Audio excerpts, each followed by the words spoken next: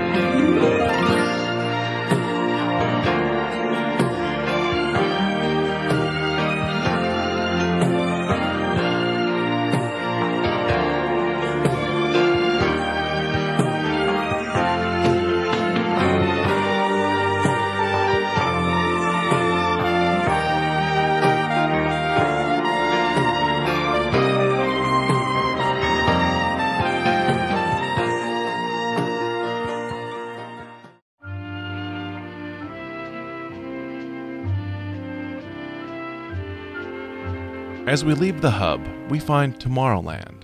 At the entrance is the Clock of the World, which allows you to find the correct time for any time zone. The hours turn and the minutes are displayed in the sphere. There are two large show buildings at the front of Tomorrowland. The lead attraction in the first is Circarama, sponsored by American Motors. 11 projectors present a trip through the American West, with a circular screen enclosing the audience. The pre-show area, however, looks a lot like an American Motors showroom. Also in the building were other corporate displays, such as The World Beneath Us, which depicts Atlantic Richfield's quest for oil. Down the hall, a company display for Dutch Boy paints. And last but not least, welcome to the Tomorrowland Art Corner. Here for your pleasure are Disneyland artists, drawing full-color pastel portraits in just 7 minutes for only $1.50. A few years after opening, the Art Corner would also include an exhibit on animation.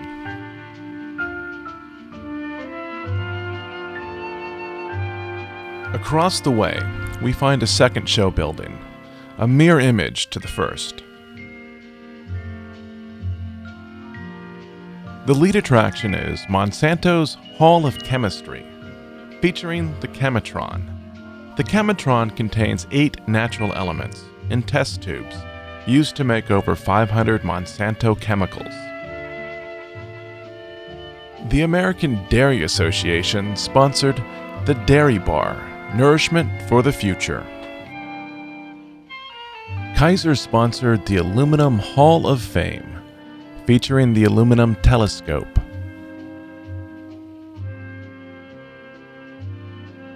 Crane Paper presented the Bathroom of the Future, how bathrooms would appear in the distant world of 1985.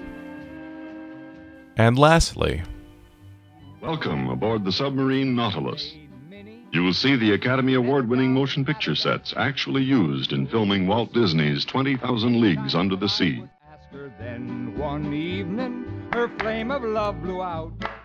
Blow me down and pick me up. She swapped me for... Outside, we find a large, open courtyard. And also, the Flag of Nations exhibit. One flag for each of the 48 states, and one for America itself. A few feet away, at the flight circle, pilots demonstrate remote control cars, planes, and even boats. On hot summer days, we're likely to find Spaceman K7 greeting guests out in the courtyard. The Moonliner rocket draws guests to the Rocket to the Moon attraction.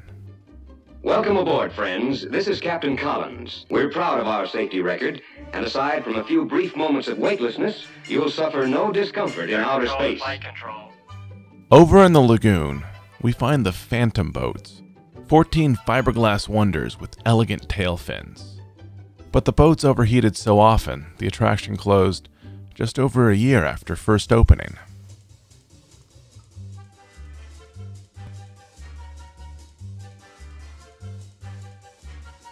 But by far the most popular original attraction in Tomorrowland was the Autopia Speedway.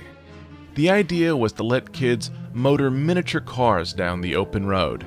See, there's no center rail. It's possible to sideswipe other cars.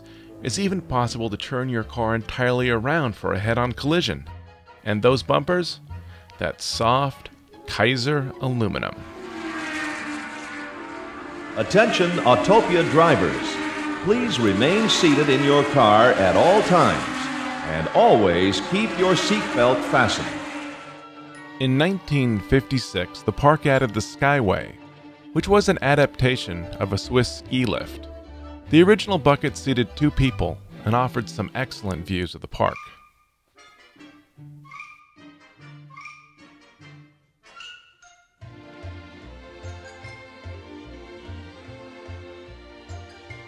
Also in 1956, the park opened the Astrojets.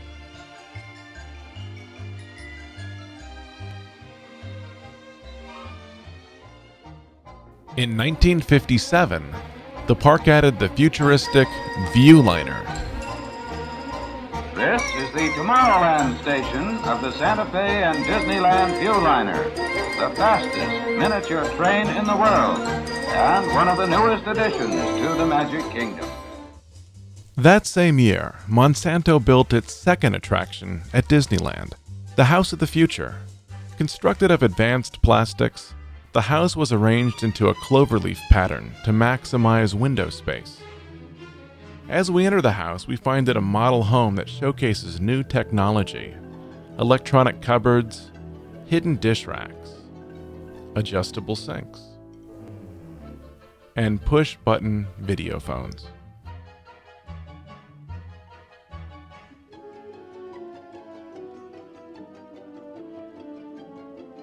But even with all these changes, Tomorrowland continued to expand. The park opened Midgetopia for very young riders, with cars on a buzz bar and a fixed rail. The park also debuted the motorboat cruise. By 1958, Walt Disney faced a significant problem. Disneyland's success was being copied around the country. New parks opened that featured cinematic architecture, universal theming, and Disneyland-style dark rides. The biggest offender would be Freedomland, a park designed and built by people who used to work for Disneyland. For a while, they even used the slogan, "The Disneyland of the East."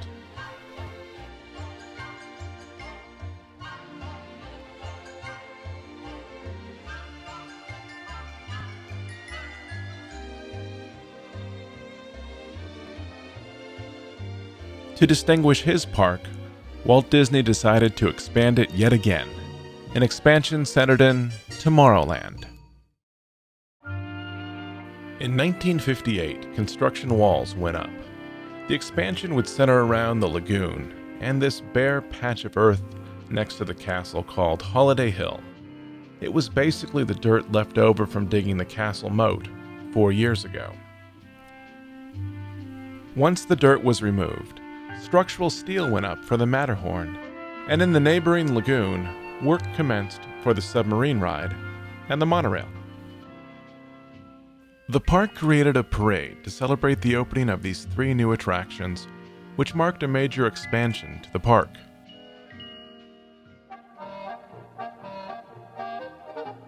The Matterhorn incorporated the environmental elements of a dark ride into a thrill attraction. It was also the first modern roller coaster to use tubular track instead of traditional rails for a smoother, faster ride.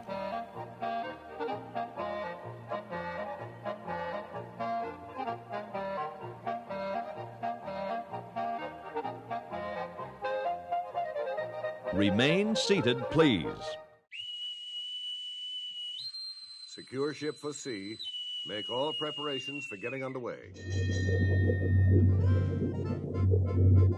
The submarine voyage was an extensive journey into liquid space, with 8 subs muscling ahead to reach the North Pole. Like the Matterhorn, this attraction adapted Disney-style dark ride elements into a new environment.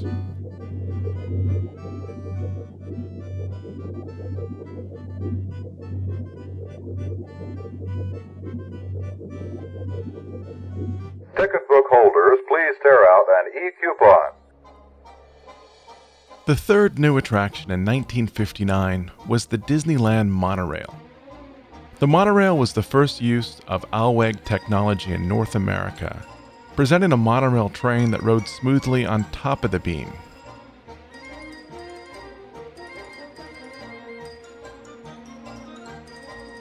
The original track course merely circled Tomorrowland, but in 1961 the track was expanded to reach the Disneyland Hotel.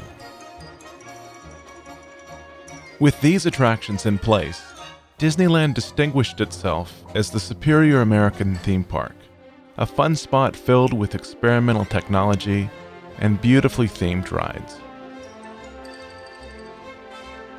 But before we move on to Fantasyland, there's one more ride we should consider: the Flying Saucers. Gliding over air jets, the Flying Saucers were a futuristic version of bumper cars, the last major attraction in Tomorrowland that Walt personally opened. And now, let's make our way to Fantasyland. If you've enjoyed this preview, get the full tour at www.miceandmagic.com.